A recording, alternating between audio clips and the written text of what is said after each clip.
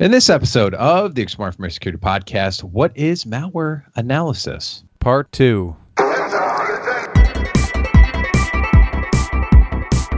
Welcome to the Exploring Information Security Podcast, where you will learn, explore, and grow your security mindset. I am your host, Timothy D. Block, and in this episode, we will continue our exploration of what is malware analysis with Daniel Ebbett. What's your experience been with anti-malware analysis? So there are certain techniques for that. What's been your experience with samples that come in that have anti-malware analysis? So, again, that's a very broad term. I haven't really seen a whole lot of Office and PDF stuff that is intelligent enough to know that it's being analyzed, but this is where we would get into analyzing unknown binaries, which is ultimately what a lot of these macro droppers and PDFs try to get you to download and run. Binary payloads are a lot more versatile. They can do a lot more damage. They can do a lot more stuff, by which I mean just downloading an executable, basically, a DLL or an executable that Windows can load. And all of these kinds of malware have a variety of different ways in which they can detect that they're being analyzed and stop their functioning or maybe do something different. For example, a very common way for malware to detect that it's being analyzed is to check for the presence of a debugger. Am I running under a debugger? There are easy ways for a program to see if it's being debugged, basically. And if it's being debugged, don't do anything, or quit, or delete the sample, or something. So do something different than you would otherwise do if somebody was running it just on their computer. So just detecting a debugger is obviously very effective. But again, you can get around these things as an analyst because you can control the sample. You can short-circuit some of its checks in some cases. Other things, there's a really dumb one that I really love. I think I saw this method posited in a slide deck for VM detection. And all you do is you see how many cores the machine that you're running on has. And if it has one core, decide that you're in a VM and quit. Because a lot of our machines these days are multi-core, right? And if you're running in if your machine only has one logical core, it's probably a pretty good indicator that you're running inside a virtual machine and you might be being analyzed. And I know that sounds dumb, and I think it is dumb, but I think it's amazing. I love it. We had Wes Widener on to talk about Mac malware, and he said there's some malware out there that if it sees little snitch running, just like quit. It's just like, I'm done. Nope, right, nope, indeed. Nope. And some of these things are pretty obvious, and they sound dumb, but they work. And so these techniques will be employed. I have yet to see the single core detection be employed in the wild, but I'd love to see it. I'd love to see it sometime. But yeah, stuff like that, indeed, is little snitch running. Am I running in the presence of a debugger? Are the sysinternals tools running? Is process monitor monitoring stuff that's happening? Stuff like that. A binary can do pretty much anything it wants, particularly if it is given administrator access. But even if it isn't, it can still detect things like what's installed on the machine, other things that are running, things like that. I'm trying to think about other interesting techniques that I have seen. Well, so that leads to a question of, are you looking at source code for this stuff? Or are you like reverse engineering it to look at source code? So in the case of malware binaries, there is no source code that you can see. It was not shipped with the product, unfortunately. Right, most of the time it's not open source. You well, can't just go on GitHub. Yeah, I'm just talking about in general. Right. So, sometimes you can get the source code because sometimes things are on GitHub. But anyway, so you just get a sample. You've got no source code. You've got an executable. So there are a bunch of different. I guess I should just describe my general process for triaging a binary sample then. Sort of carrying on from earlier when we've opened our PDF and we've clicked on our link and we've downloaded our executable sample. The first thing that I would do when I've got an executable sample is I will look at the different sections that are in the executable. The Windows portable executable is well documented. It has a format, it has a structure, and it can be parsed. There are tools to make that easier to do, and I'm going to try and remember to talk about some of them very shortly. But just looking at the sections, looking at the imports, by which I mean seeing which system calls it makes, seeing which DLLs it references, and seeing which functions in those DLLs it calls inside of its code. For example, a really good tool that I like to get a good overview of a sample is Resource Hacker, which will show you embedded icons, and it'll show you all of the different sections, and it'll show you the import section. it'll show you. It will give you an interesting overview in general of you can make some inferences about what a sample does based on the functions that it imports, even if you don't know exactly how it calls them yet. But to get into more detail with a sample, you would use a disassembler.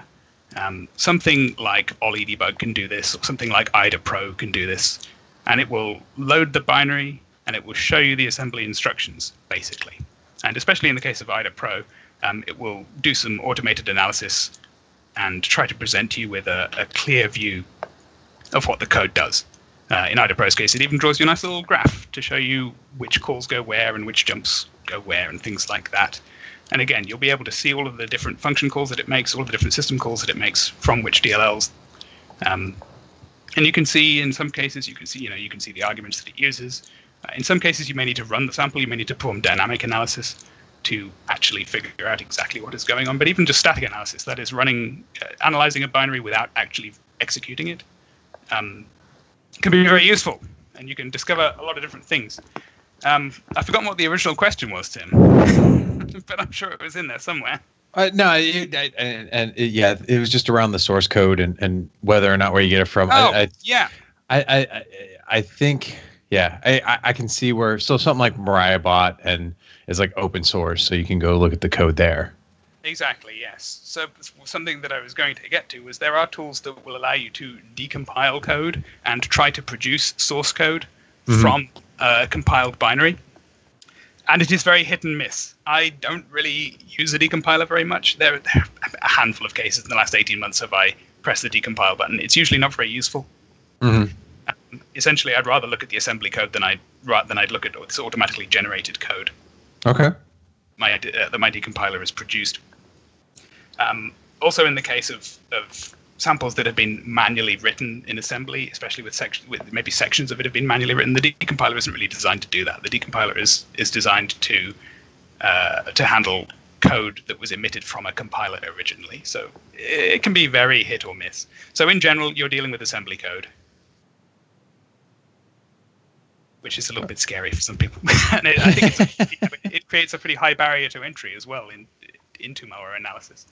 Right. Some people think that it's black magic, and some people think that it's scary, and to an extent, it is both of those things, I suppose.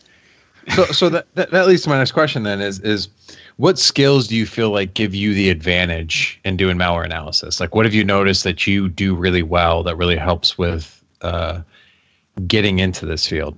Oh man, I can say nothing other than having a strong computer science background. I know that some people are going to think that sounds terrible, but it has helped me a lot. Just learning the fundamentals of how operating systems work, how computers work, how CPUs work, in particular, is very useful.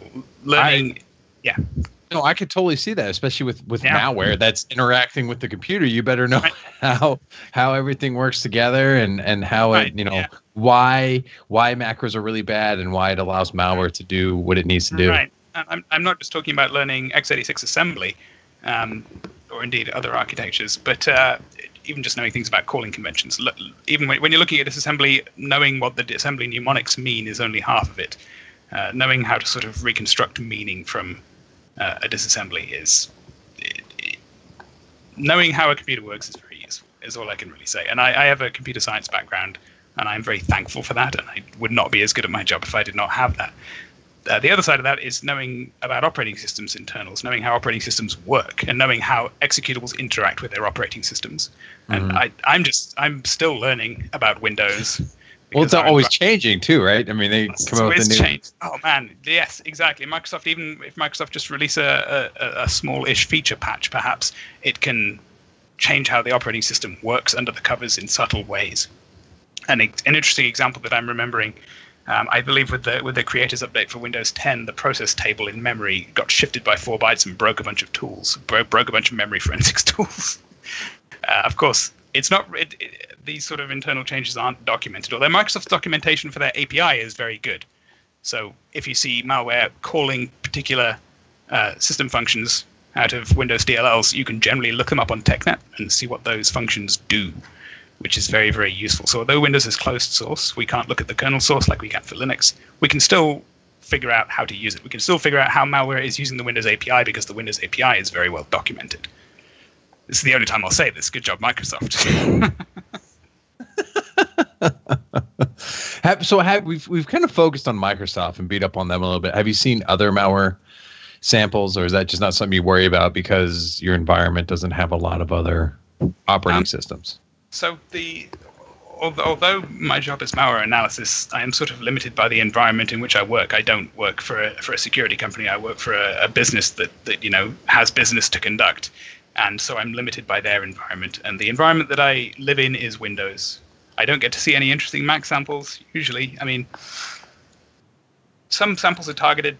Sometimes you see a bunch of stuff that is obviously not very targeted to our industry, but I've yet to capture any interesting Macintosh samples. I know you had a previous podcast on Mac malware, and I thought it was pretty good, and I was interested too because it's new to me, right? I've never encountered any interesting Mac samples, but the principles are the same, and analysis of a sample would proceed in a similar way. You might use different tools to analyze Mac executables, Darwin executables than you would for Win32 portable executables, but still, the concepts are the same, right? It's still an operating system. There's still a computer under there. There's still an API for interacting with the operating system. So the techniques that you would learn are vaguely portable, and there are obviously there are specifics for operating system. Different operating systems are different, and telltale signs of badness is also something that you learn with experience. Is this sample bad? Is the sample benign? Is the sample something that maybe the author thought they were trying to make malware, but turns out that they made something that was benign after all? These things are all things that I've seen, and these are all things that are possible. So you have different categories and degrees of malware: bad malware and good malware. Exactly. Well, bad malware, and then not that bad malware, I guess. Malware that the author's intended to be bad, but actually is defanged due to its nature. I guess I will reveal an interesting sample that I saw last year. Last year, I found an interesting sample running, unfortunately, in our enterprise environment, and it was ransomware. It had left a ransom note and everything. It asked for bitcoins, the whole thing. And so I grabbed the sample, and it was so weird. And I'm sure that there's maybe if somebody recognizes this sample, then feel free to write to Exploring Information Security and tell me the name of this. I should talk about later attribution. We should definitely table that for later and how it is hard. But this sample that I found, it decompresses just the standard PHP interpreter for Windows, not malware. It's an executable, sure. It's not malware, it's just the PHP interpreter. It runs PHP scripts.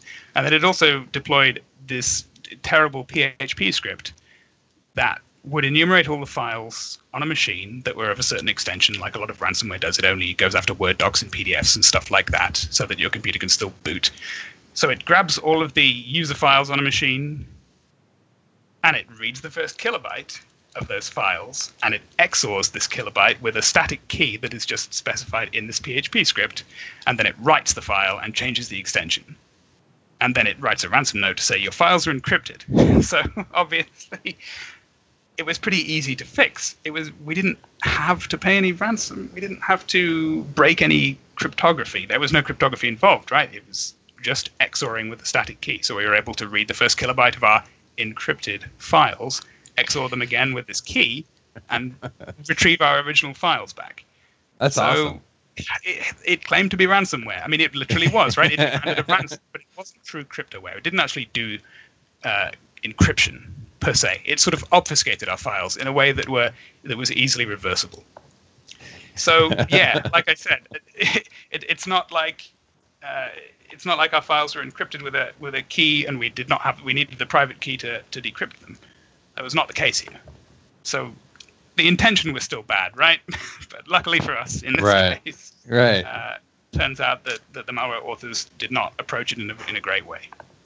So has there ever been a case on the flip side of that where you just started standing up and clapping, like you were really impressed with the malware? Oh man, that's a great question. I was not prepared for this. I don't think so. Not yet? The most common reaction that I have is I stand up and clap, and I think, oh, that's really cool. This is an interesting technique that I had never thought of. This is an interesting technique for writing a program that I had never thought of.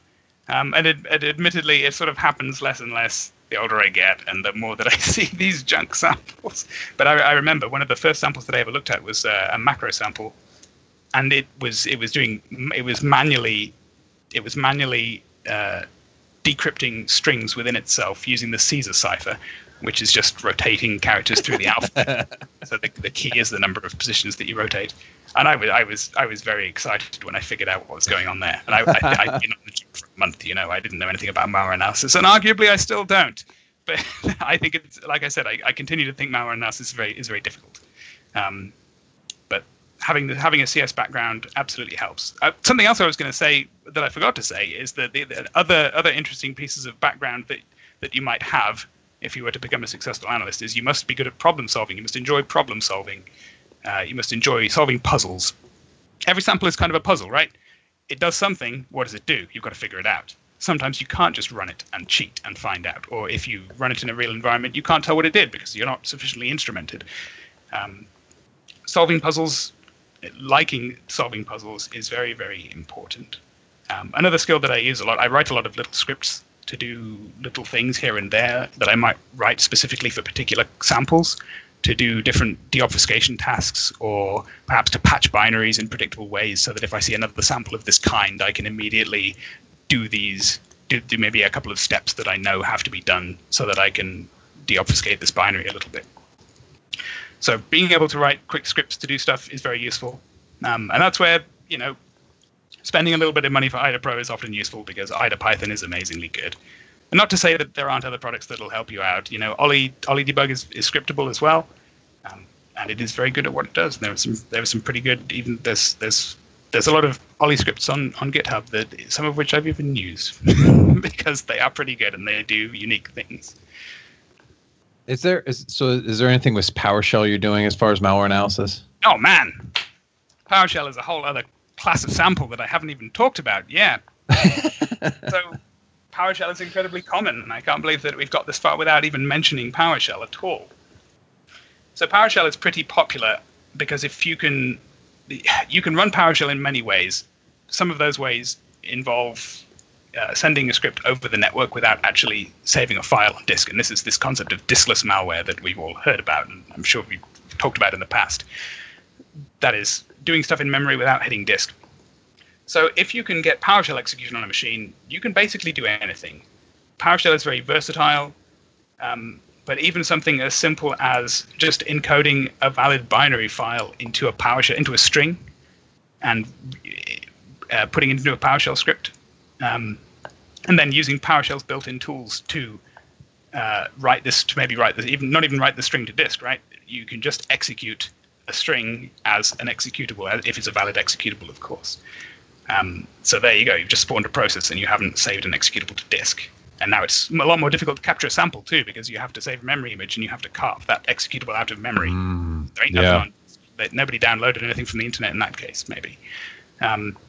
So PowerShell is scary. PowerShell is sometimes difficult to audit.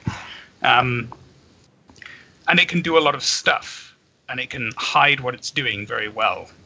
There is an interesting project on GitHub that I forget exactly where it is, but I'm thinking of invoke obfuscation here, where you can write a malicious PowerShell script and you can evade detection by obfuscating it essentially in an unlimited way, which is a little bit scary. Detecting obfuscated PowerShell is very difficult right now, basically. But PowerShell is scary. Yes, I agree with you.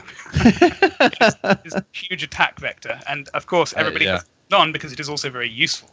Right. Well, you can't turn it off, because if you turn it off, then you lose all of your flexibility and exactly. Pretty much. Yeah. Exactly. But I've seen crazy techniques. For example, taking a compressed binary, sticking it into a PowerShell variable, and then using PowerShell's built-in functions to maybe decompress it and then run it, or decompress it, then base64 decode it, then run it, or decrypt it using some key, using an arbitrary key that came from somewhere, then decompress it, then base64 decode it, then run it. There are many ways to hide samples in PowerShell, but even PowerShell on its own is pretty scary. You could write cryptoware that just uses built-in PowerShell functions if you wanted to. Wow. Yeah. All right, so let's get to attribution, because that is something. Why would you even want to do attribution for a malware sample? Is it even worth it? So I think it's worth it. I think it's worth it so that it's an interesting question. Attribution is very difficult. Attribution is the art of telling where a sample came from, who wrote it. Did it come from a nation-state actor? Did it come from some kid in a basement somewhere? Is it something that was that's sort of industrial espionage based and was written by another company, perhaps? But attribution, for me at least, is just linking samples together. Is this sample like a sample I've seen before? Because if it is, that means that I can remember what I did last time, and I've got the upper hand. I've got some information that I didn't have before. Linking samples together is an interesting problem. How do you tell whether two samples are related, right? If you can relate enough samples, you can start building a picture of who is writing them. And in some cases, I'm sure, we all see on Twitter and on blogs like that, people identify groups that write malware, and they know that these two pieces of malware are written by this group because they are related in these ways. They use similar code, or they have telltale calling cards within them, for example. But attribution, I'm less in my current role. I'm less interested in precisely who wrote some malware. I'm much more interested in seeing if I can correlate samples, basically, and try to identify campaigns, try to identify periods of activity for related samples. And then if you can glean enough information, you can give it a fancy name like WannaCry. Right. Well, yeah. So I can see where it's useful there, and that, especially from I've seen this before kind of aspect. Exactly. It makes it easy to talk about. It makes it easy to alert others in the industry. It makes it easy to alert others in general, depending on how widespread a sample variant is or a sample family is. Right. Yeah. Okay. It's tough to do, Just because the sample has trash strings written in Russian doesn't necessarily mean that it came from Russia. Right. Stuff like that. Yeah. So you're not talking the nation state level, although it would be interesting to see. This is nation state level type of malware. Or there's a lot of quality in the malware. It's tough. Well, it's tough to quantify that. What is a quality sample? How do we, even if something was.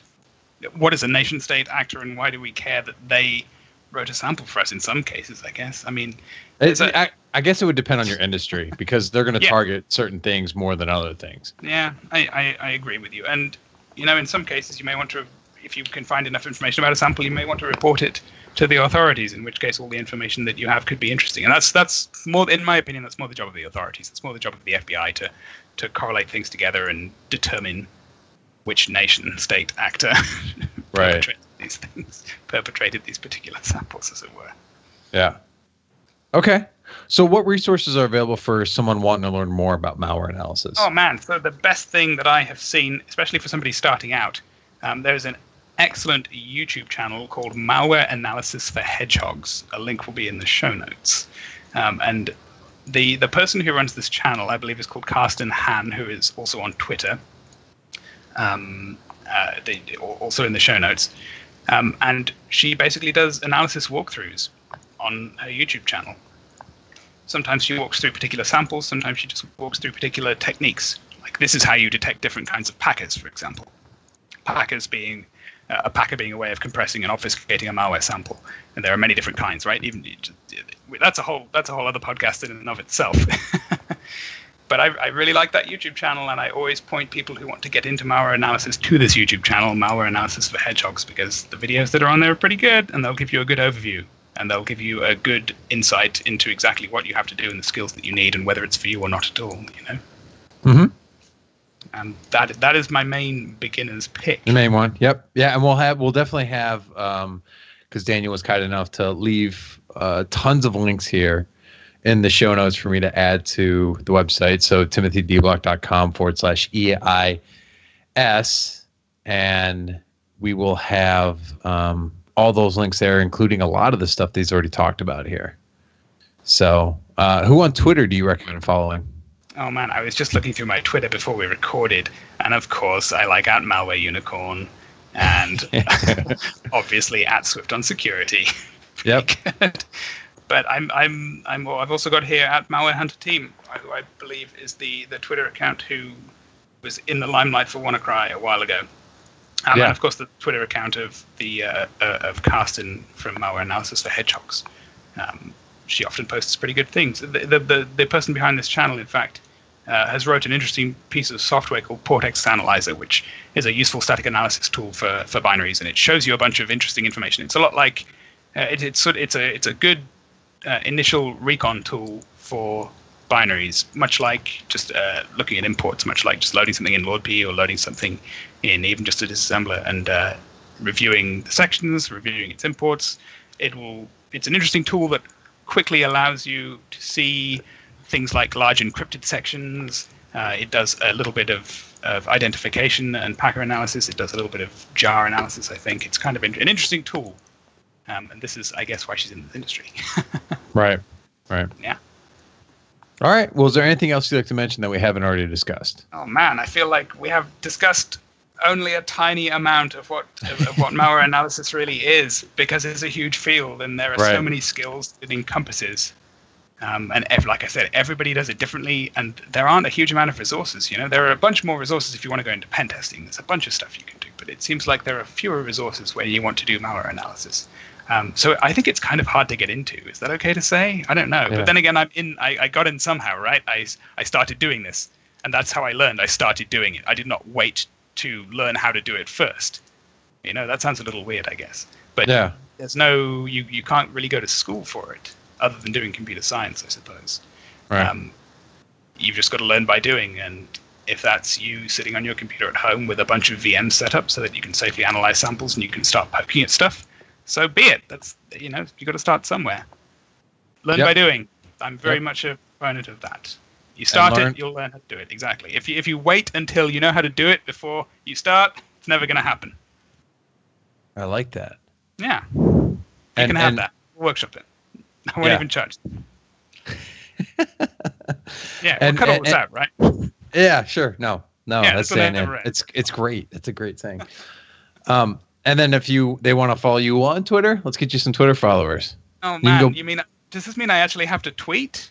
Yes. Oh man, so my Twitter handle is @NotDanielEbbett, which we will also I feel weird already. Best Twitter name ever. There's nothing to see here. Yeah, let's get you some followers, man. And I guess this means I should start tweeting. I've been told that I need to start tweeting, and also that I need to start a blog, and also that I need to do a bunch more stuff. It's crazy. And I have a bunch of stuff planned for this year. I really should start tweeting more. I really should start a blog. I think I'm going to be doing 1 or 2 more talks this year, 1 or 2 more live talks, hopefully regarding malware analysis. I did a live talk a while ago about sort of a shellcode 101 talk. What is shellcode and how to shellcode? What is shellcode in the context of Linux is an interesting talk that I did. And again, that's an interesting point. I know this is the end, but I'm going to hijack this session. I don't care. There's a lot of overlap between exploit writing and malware analysis as well. So the art of writing exploits, if you learn a little bit about how to write an exploit, that will be advantageous when you come to analyze unknown exploits. That's good. That's all I got. Yeah. No, that's good. I love it. Yeah, you definitely need to blog more. I don't know if anyone can tell, but you have a really strong interest in this field. I do, and I feel show a little bit. Oh man, I could go on. I could go on for hours about each little nugget that we have discussed, because I feel like I've given you guys a bunch of breadcrumbs. Well, which is good. And so I'm going to do what I did. I'm going to do what I did with the Johnny Christmas episode, which is the social skills. If you have something for Daniel and you want him to talk more about, or a question, hit me up, Timothy.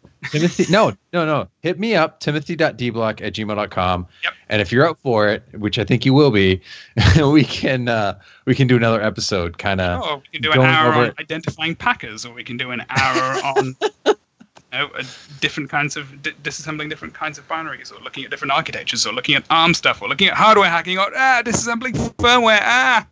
Yeah. There are so many different things. Yeah, no, absolutely. So, and this is already a 2-parter, just so you know. Oh god. Oh man. No. Yeah. How did that happen? Is it 2018 yet? Not yet. We'll cut all this out. It'll never end. It's fine. No, this is going in. So, all right. Well, that is going to do it, though. So, again, if you guys want to hear more from Daniel, if you have any questions, hit me up, timothy.dblock@gmail.com.